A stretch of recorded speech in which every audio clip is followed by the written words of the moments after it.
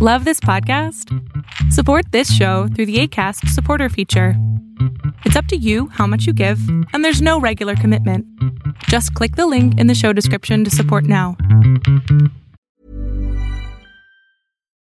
Millions of people have lost weight with personalized plans from Noom. Like Evan, who can't stand salads and still lost 50 pounds.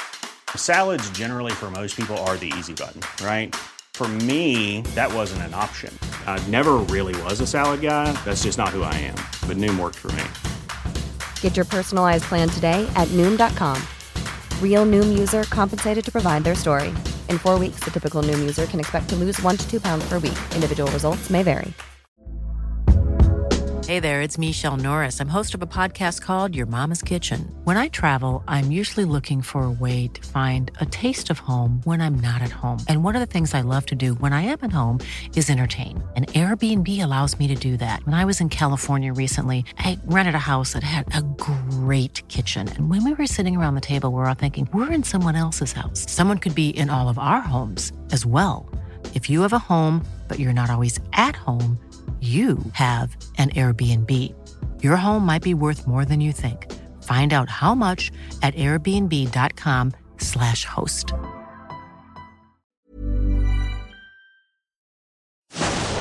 Fiction, science fiction, horror, fantasy, crime, LGBT, thriller.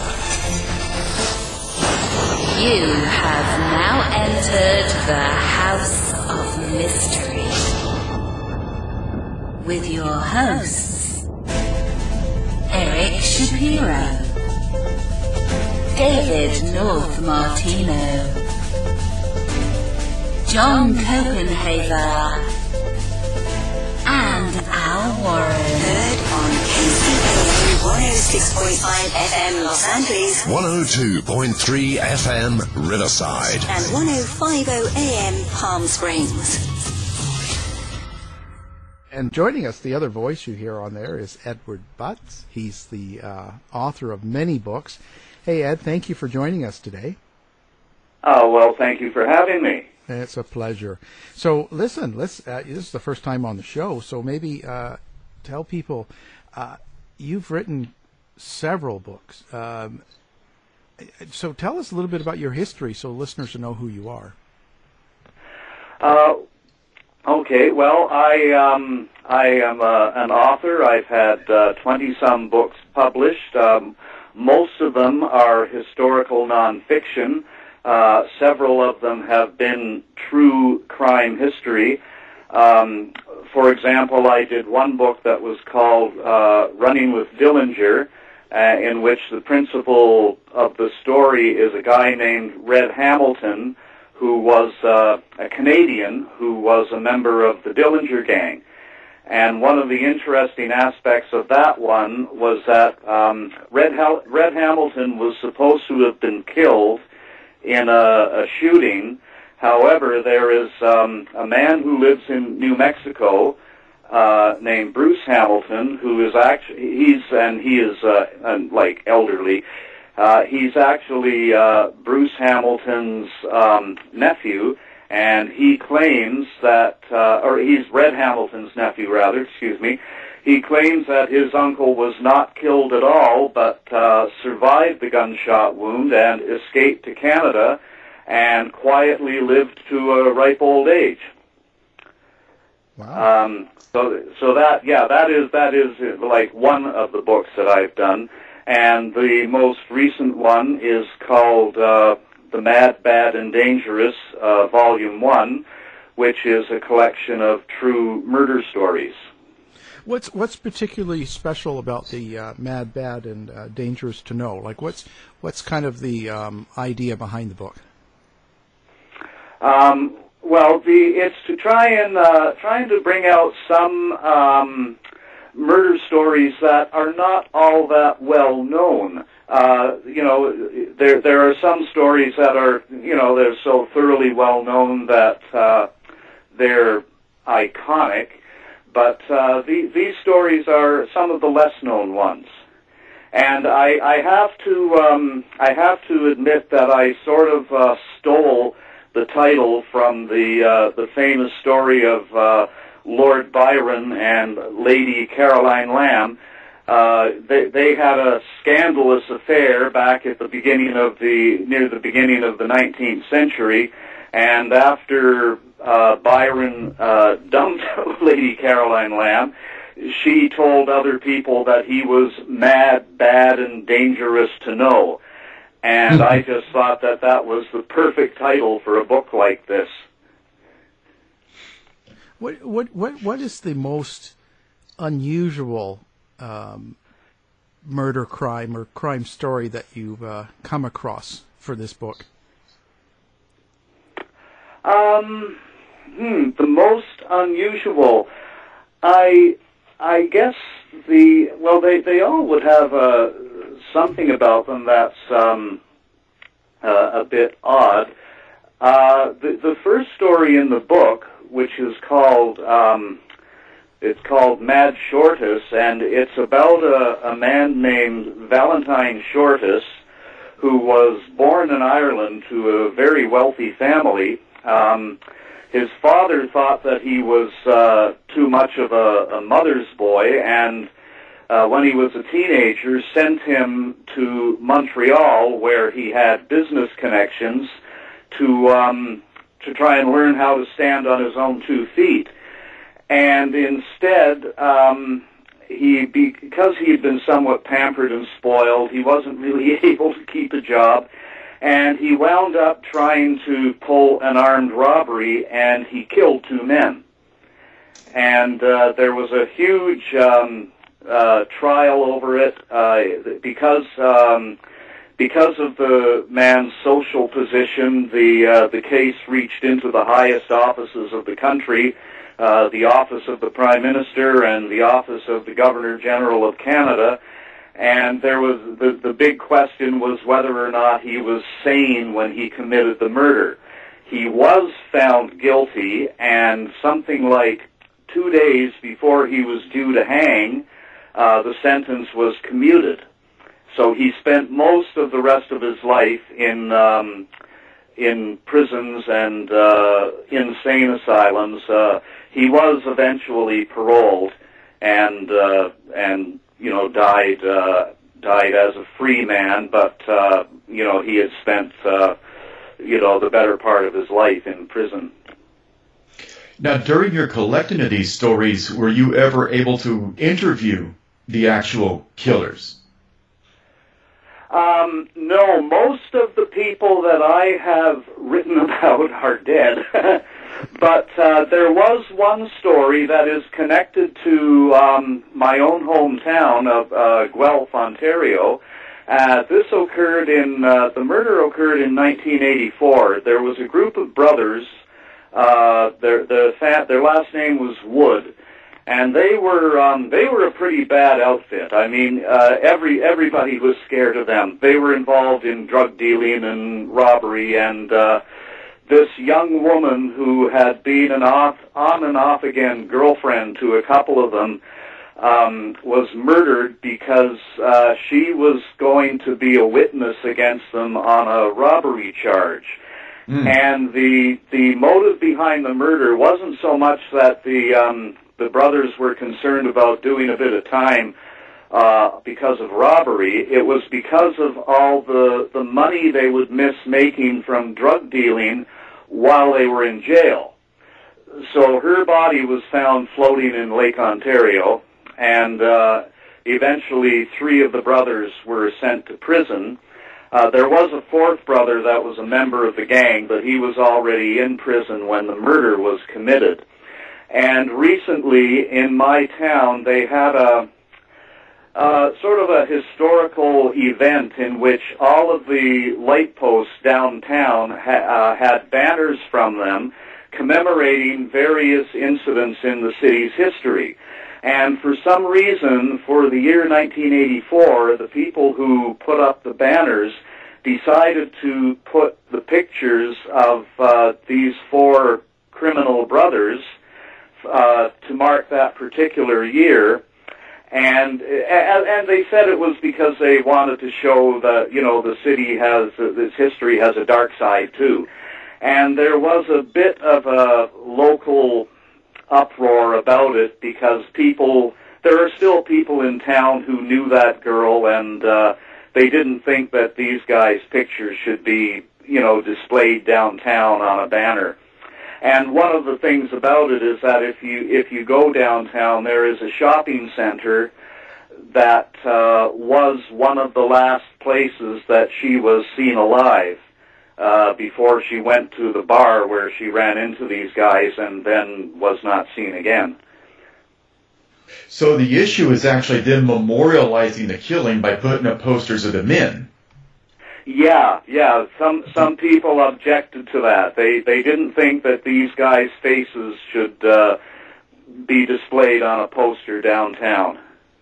I can kind of understand that. Do you think it would have been more appropriate then to maybe put up her photo and as a victim? Yeah, perhaps, or I would have chosen a murder from the more distant past. If they wanted to show the dark side of history, not something that was quite so recent. And when I was doing some of the research on the story, I was interested to find, because these guys had been born in Scotland, and even though they grew up here, they were brought here as children, they never became Canadian citizens. So when their prison time was up, they were all deported back to Scotland. And one of them had such a reputation for violence that no commercial airline would take him. He was sent back chained to the flight deck of a Canadian military aircraft.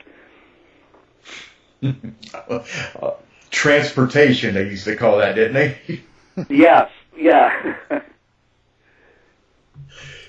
Okay, sorry, Kevin. Can I just ask Ed a question?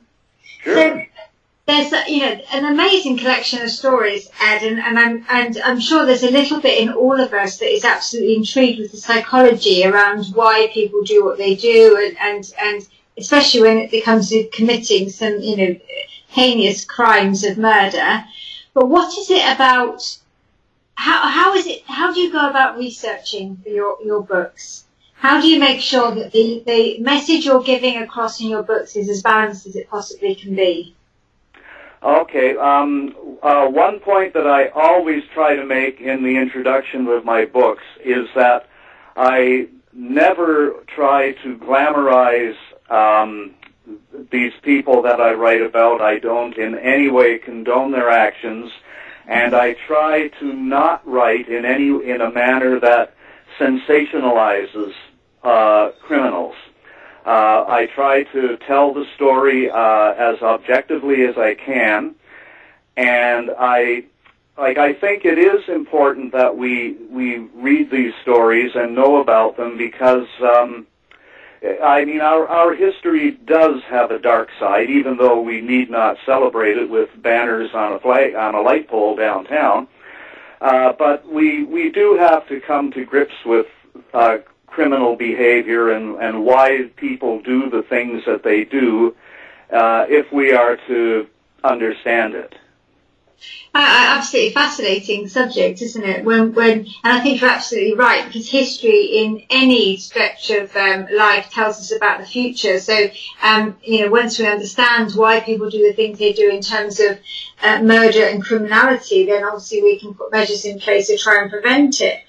What's been one of the most difficult stories for you to research, and why? What are the most difficult stories for me to research? I found that the one that I just discussed about the Wood brothers' murder of Karen Ann Thompson was a bit difficult because it happened right here in the city where I live. And I know that there are people in town who knew her, and so when I'm writing, I have to bear in mind that this story could be read by people who were very close to her, and I have to make sure that I don't do her any sort of an injustice. I don't want to seem as if I'm trying to capitalize on somebody else's tragedy. Of course. Of course. And how does that equate to other books, other stories? Because of course every story has a family behind it somewhere along the line that may pick up that book and read it. So is that the same, or was it more powerful because obviously you might bump into these people and... Well, given the geographic location, yeah, that one was a little bit more so. I can say that I have heard from relatives of other people that I have written about. In one of my other books, I wrote about some people who were bank robbers in British Columbia, in Vancouver, and they wound up being killed in a shootout with the police. And I named them. I did much of the research through old newspaper articles as well as provincial archives. And sometime after the book was published, I actually had a letter from a woman, I believe she was in Manitoba, and she said that one of the bank robbers I wrote about was her uncle. And she said that the family had never spoken about him. She didn't really know anything much about him, only that the other members of the family, like if his name came up, everybody would just hush up and nobody would say a word. And so she wrote to me because she said she wanted to thank me for letting her know what had actually happened to her wayward uncle. Is there a story, Ed, that you've looked at, you've researched, and you've begun to write about that you then decided that you cannot publish?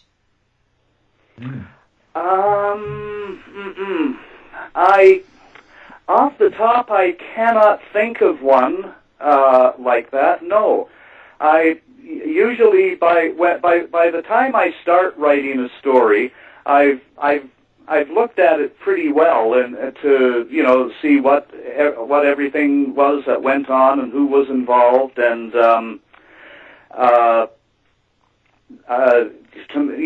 to make sure it's a story that I want to write. I can tell you that there was one time that I did not accept a project that was offered to me by a publisher. As you know, there have been people who have been sent to prison for crimes of which they were convicted, and then many years later it's determined that they were not guilty and they were released. And there are a few names here that are pretty famous because of that. And there was a publisher that wanted me to do a collection of stories about people who had been sent to prison and then released. And it just sort of bothered me because I thought, a lot of these people, these guys spent a long time in prison, and then they are released, and some of them they have to live under another name, and I just thought maybe they've had enough written about them. They want to forget about it. And I could be wrong, but I just thought that I would feel like I was being intrusive on their privacy, even though they have been written about to a great extent in the newspapers and magazines. And I just thought some of them might just say, "Oh, come on, isn't enough enough?" Well, let's revisit an earlier point that you just made in that answer. Have you, in your investigation of any of these crimes, have you ever come across any evidence or any testimony that actually goes against what was said in court? Did you turn up any evidence that may exonerate somebody? Well, there for recent crimes, I can't say that I have. There is, however, another story. Now, this is getting a little bit off the topic of criminal history, but well, maybe not.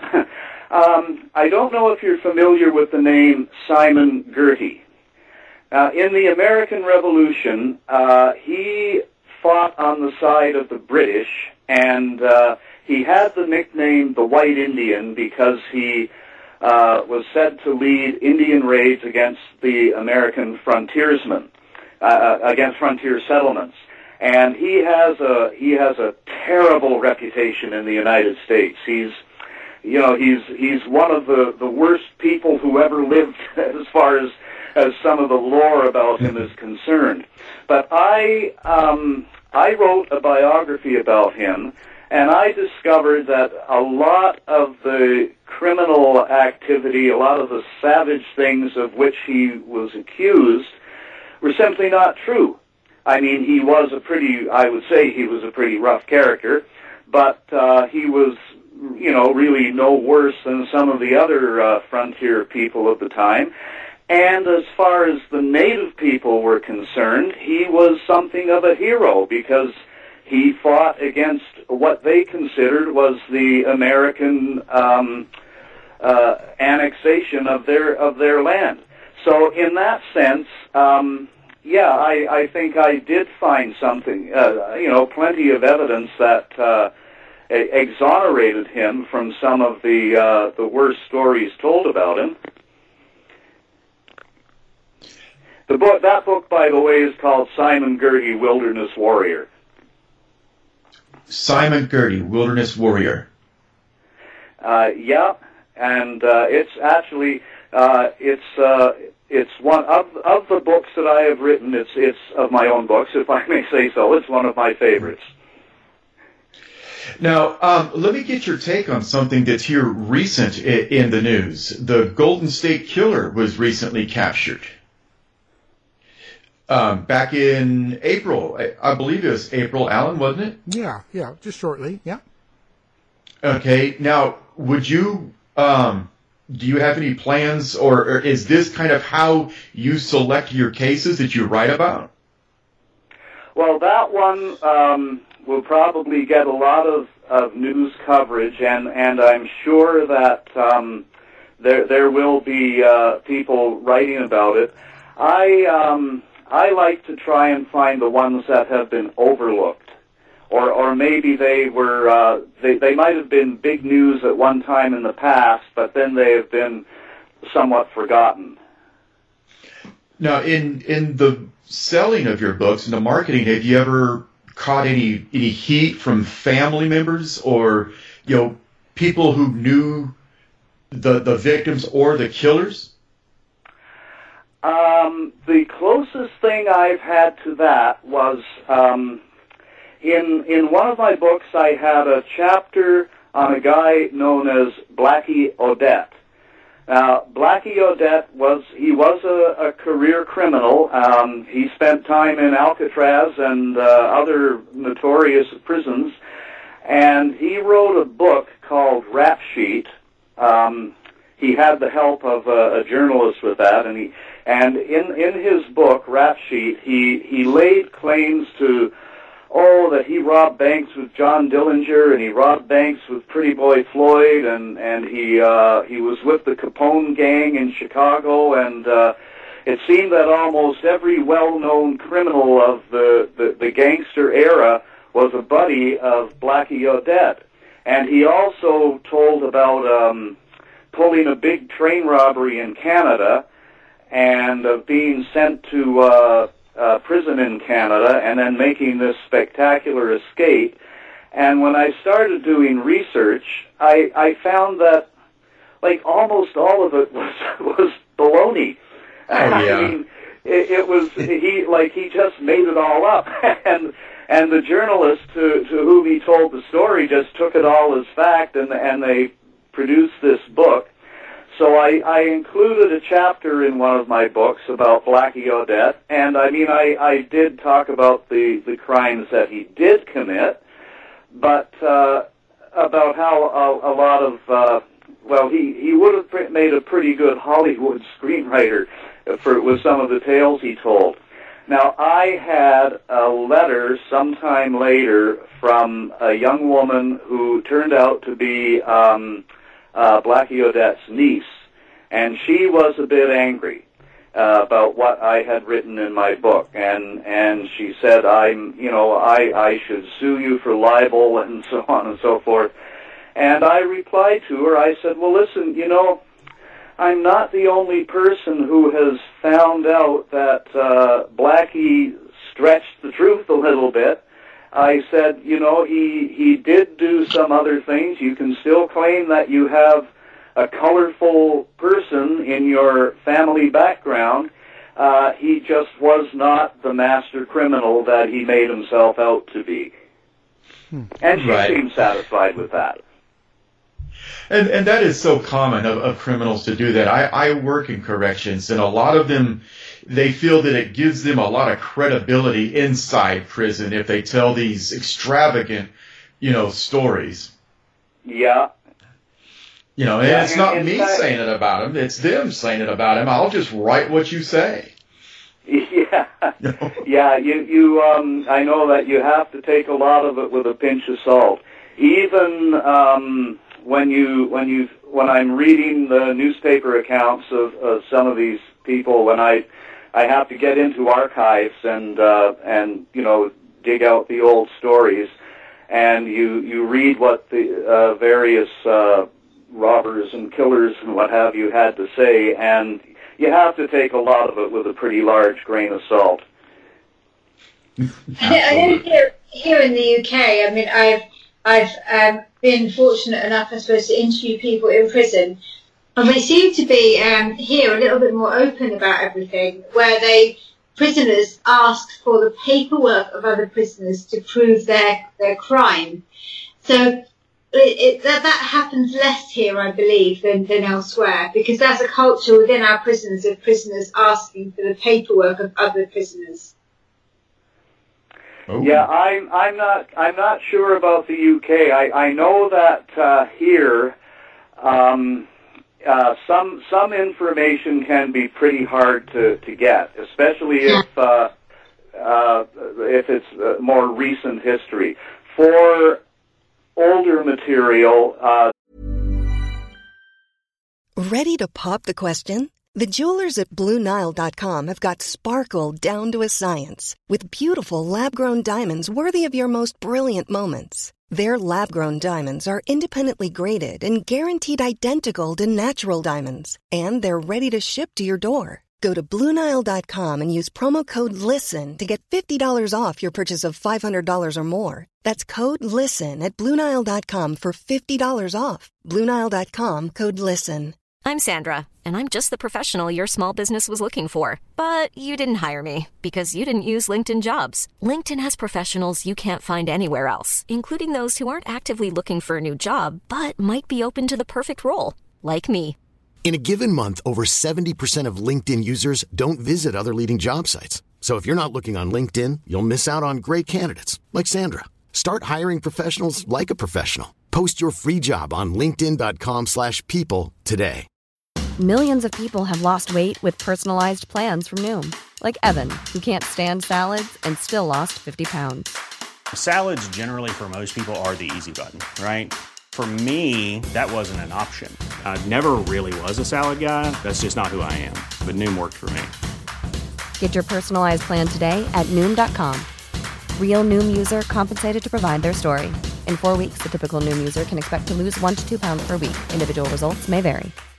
If you're looking for plump lips that last, you need to know about Juvederm lip fillers. With Juvederm Volbella XC and Juvederm Ultra XC, your lip look, whether it's subtle or bold, can last up to 1 full year with optimal treatment and no additional maintenance. Find a licensed specialist and see if it's right for you at Juvederm.com today. That's JUVEDERM.com. Add fullness to lips in adults over 21 with Juvederm Volbella XC or Juvederm Ultra XC. Do not use if you have severe allergies or a history of severe allergic reactions, or if you're allergic to lidocaine or the proteins used in Juvederm. Tell your doctor if you have a history of scarring or taking medicines that decrease the body's immune response or that can prolong bleeding. Common side effects include injection site redness, swelling, pain, tenderness, firmness, lumps, bumps, bruising, discoloration, or itching. As with all fillers, there's a rare risk of unintentional injection into a blood vessel, which can cause vision abnormalities, blindness, stroke, temporary scabs, or scarring. For full important safety information, visit Juvederm.com. There is information that's available in places like Library and Archives Canada. I've found information there, even online, for people in Canada who were hanged for murder, for example. And there is also Canada's most notorious penitentiary was the Kingston Pen. That was sort of like our version of Alcatraz. And the old prison, excuse me, the old prison is now a museum, and they have archives there as well. And I have written to the Kingston Archives and gotten records of prisoners, criminals who were in there a long time ago. Now, when you were writing books like Running with Dillinger and The Story of Red Hamilton and other forgotten Canadian outlaws, did Dillinger come through Canada, or was he related with some of the other gangsters up here? Well, there is a story that he once crossed the border with Red Hamilton and was at Hamilton's family home in Sault Ste. Marie, Ontario. Now that's a story. Whether or not it's true, who knows? There was also a story when everybody was looking for Dillinger and couldn't find him. Somehow a story came out that he had made his way to Canada and he had boarded a ship in Quebec and was headed for the UK, and they radioed to the ship's captain to tell him to be on the lookout for the people amongst his crew, that one of them might be John Dillinger. And when the ship landed at the UK, Scotland Yard detectives were waiting, and they went on board and they searched high and low, but there was no sign of John Dillinger. Now, some people have said that it really was not Dillinger who was killed that day in Chicago, and that he did escape, and that he laid some bribe money in the right hands, and that he did actually get on that ship and make it to the UK. But that's a story. Was there a lot of gangsters that were up in Canada at the time, or is it just spillover from the U.S.? Well, there certainly was crime. Well, yeah. I think we had a couple of notorious guys. Like in the 20s and 30s, there was a guy named Red Ryan who was a notorious bank robber, and he pulled a big escape from the Kingston Penitentiary, and that he was recaptured in the United States. And years later, he was paroled, and he was sort of like the poster boy for prison reform. He was giving speeches on, don't lead a life of crime, crime doesn't pay, and what have you. And then one day in the city of Sarnia, two men tried to rob a liquor store, and they were killed in a shootout with the police, and when they pulled the mask off one of them, it was Red Ryan. And then in the late 40s and 50s, we had the Boyd Gang in Toronto, who were notorious bank robbers, and they were eventually captured and went to jail. A couple of them were hanged for murder. I think maybe one of the differences is that Canada didn't have a film industry to make big budget pictures out of the people like John Dillinger and Pretty Boy Floyd and Babyface Nelson and all these other characters. Oh, so there were some gangsters up in Canada, but just they didn't really make any movies about them. Oh, yeah, there more recently there actually was a film made about the Boyd Gang. I don't think anybody has ever done one on Red Ryan, but when you think of some iconic American movies like Bonnie and Clyde, we haven't really had anything like that. Have you considered expanding outside of the US and Canada and looking at, for example, gang behaviours in the UK? I actually did a little bit in Mad, Bad, and Dangerous Volume 2, which is out now in Kindle. I still don't have a paperback copy. But there was the first chapter in that book is about Dr. Thomas Neal Cream, and he actually was a doctor and a serial killer, and he left a trail of bodies in Canada and the United States and the UK before he was finally caught and hanged. His preferred method was poisoning.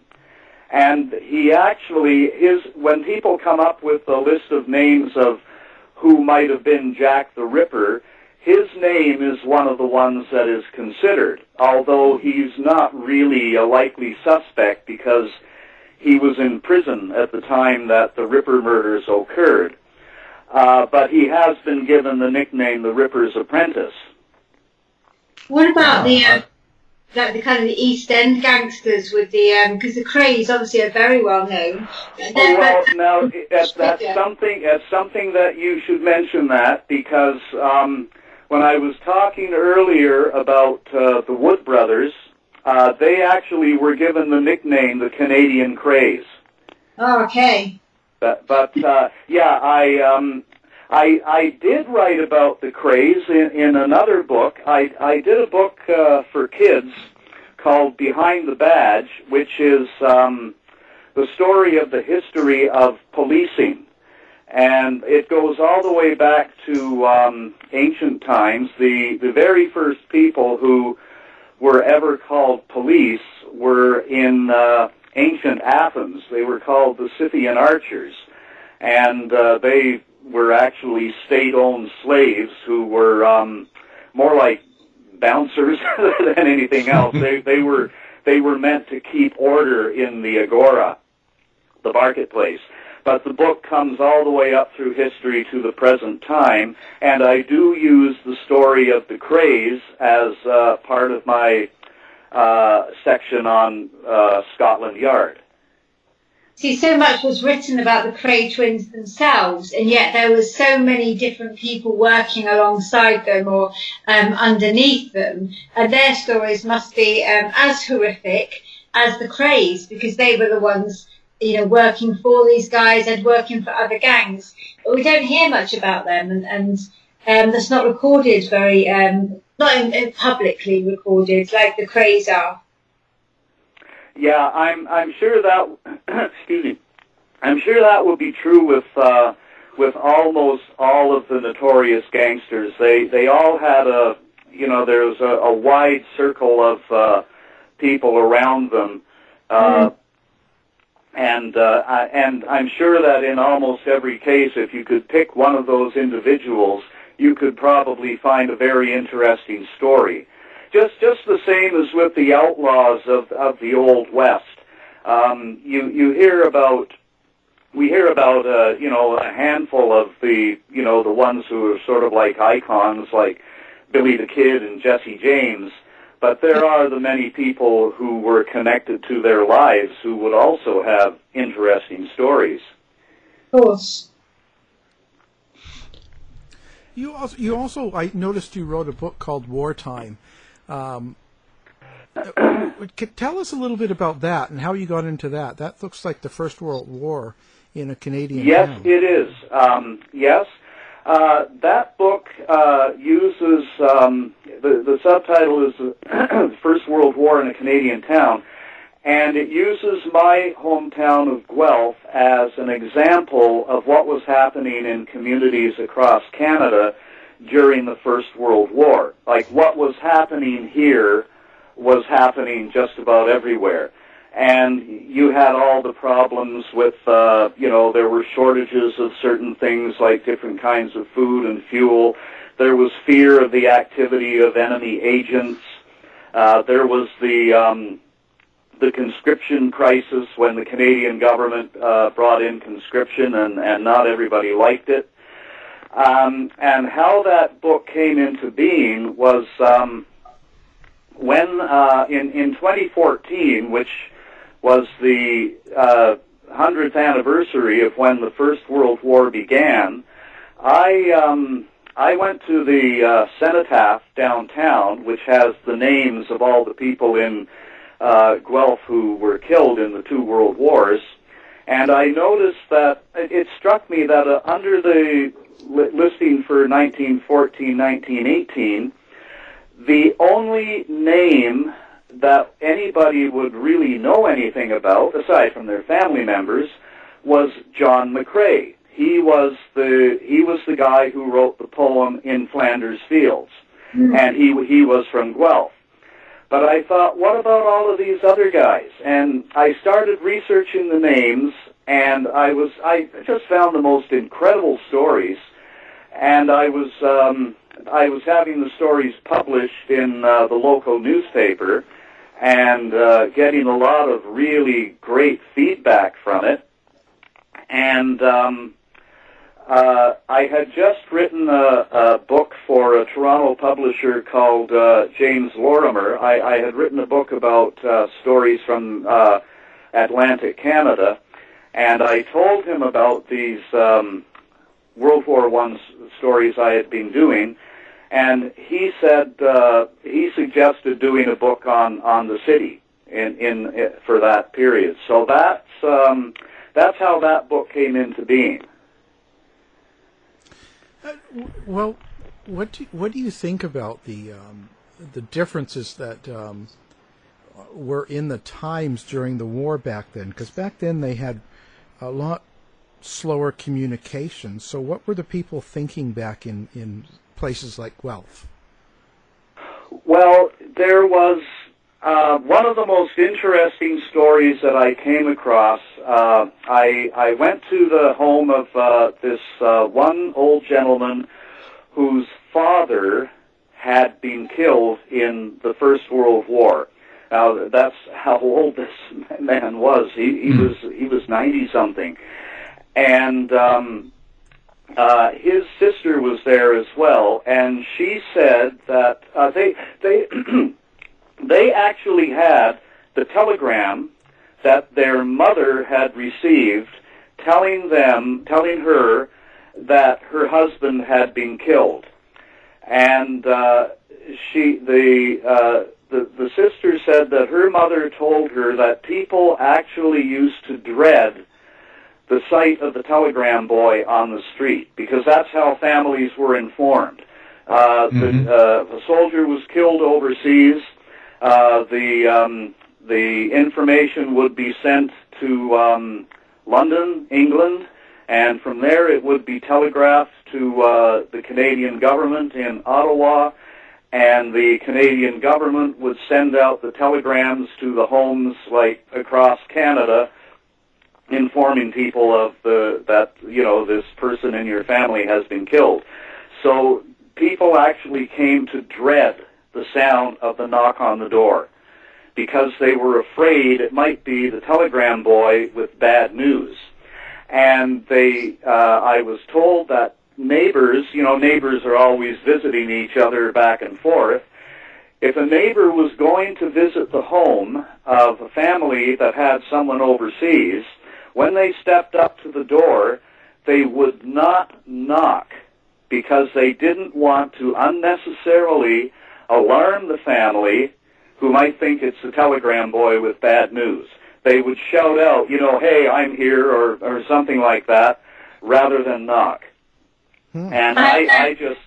Yeah, much like here.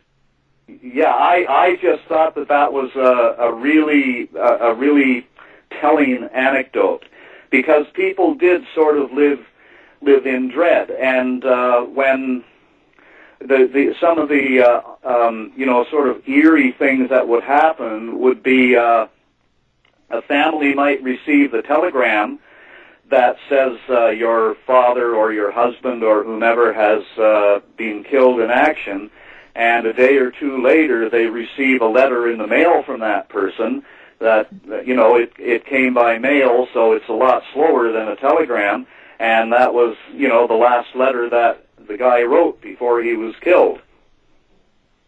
Very powerful, isn't it? Yeah. I'll just share this brief experience I had the other evening. I'm not sure if you know, Ed, but I normally lead on the paranormal side of things with Kevin on the show, and I'm a psychic medium. So I was watching the Lord Mountbatten concert for the Royal Marines a couple of days ago. It was a 2018 concert, but I was watching on YouTube. And whilst I was watching, a name came straight into my head very, very clearly, William McInally. So I sat there, I was with my husband, I Googled the name, and sure enough, he was one of those killed in World War II. And, we were just sat there watching something that was so moving and thinking about the lives lost and the experience of those families and how it's been reported. And we watched various kind of war documentaries. And it was so powerful, that name coming through to me so meaningfully. It's incredible. Yeah. Really incredible. That is amazing. Well, one of the most moving moments that I had when I was working on these stories, a lady came to visit me at my house, and she had a shoebox, looked like a shoebox, with some documents and other objects from her uncle who had been killed in the First World War. And one of the items in the box was a leather pouch. And inside the pouch there were some bits and pieces of torn up photographs. And the thing was, this pouch had been really badly shredded because he had it on him when he was killed by an exploding shell. And he was killed by the shrapnel, and the shrapnel had ripped up this pouch that he had. I guess it was inside his tunic, and it was sent home with his personal possessions. So she brought it with her when she came to my house to tell me his story, and I picked it up, and I thought, wow, like, this is what this man had on his person 100 years ago at the moment of his death. Yeah. And I thought, like, wow, how closer can you get to him than that? Incredible, isn't it? Yes, it is.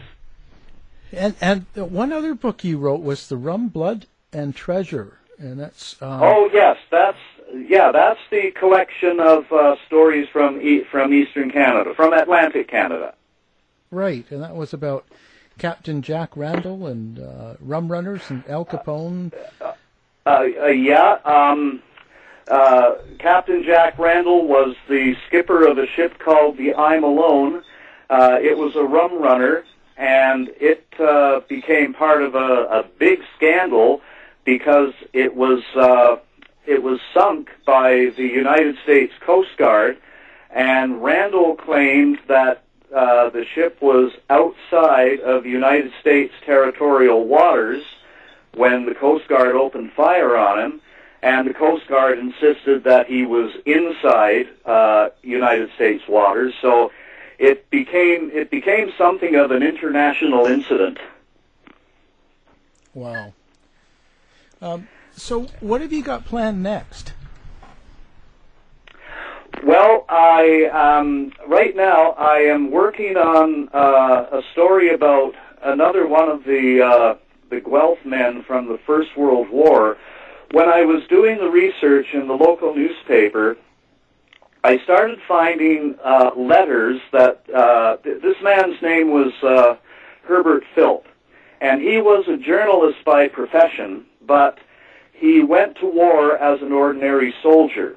So he began writing letters home, and his letters, a lot of them were published in the local paper, and they are just incredible eyewitness accounts of the war. And because, a lot of soldiers wrote letters home, but he was writing with the eye and the expertise of a professional journalist, although not as a war correspondent. So I have been collecting up all of this material and doing research on his personal life, because I would like to do a book about it. He was in the war for the entire period. He joined up shortly after the war began in the summer of 1914. He went to Europe and he fought in the trenches. He was with the Canadian Army when it marched into Germany after the armistice of 1918.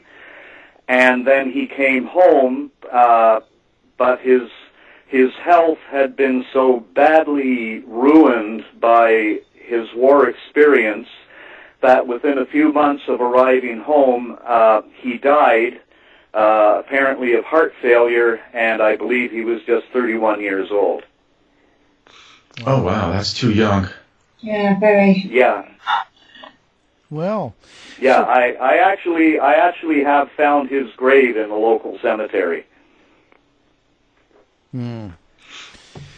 Well, Edward, it's been a pleasure. So, what's your contact information for people if you want them to? Of course, we're going to have your book on our website as well. But if they want to contact you, maybe pass on a story, how would they do that?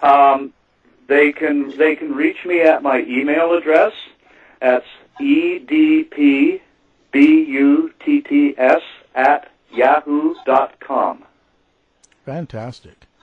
Well, again, it's been interesting. You've written a lot of great books, and we'll have them on our site. And thanks very much, Ed Butts. Well, thank you very much for having me. It's been a pleasure. Thank you. Oh, thank you. Thank you very much. Thanks to you too. I'm glad to have sort of met everybody over the phone. Monday. To find out more about our show, guests, or to listen to past shows from our archive, please go to www.houseofmysteryradio.com. Show's over for now. Was it as good for you as it was for me? Well, good night. This has been a production of Something Weird Media. I'll be back. Hey, it's Paige DeSorbo from Giggly Squad. High quality fashion without the price tag. Say hello to Quince. I'm snagging high-end essentials like cozy cashmere sweaters, sleek leather jackets, fine jewelry, and so much more. With Quince being 50 to 80% less than similar brands. And they partner with factories that prioritize safe, ethical, and responsible manufacturing. I love that. Luxury quality within reach. Go to quince.com/style to get free shipping and 365-day returns on your next order. Quince.com/style. You've been listening to the House of Mystery radio show. To find out more about our guests, hosts, or shows, go to www.houseofmystery.com. Show's over for now. Was it as good for you as it was for me? Well, good night. This has been a production of Something Weird Media. I'll be back.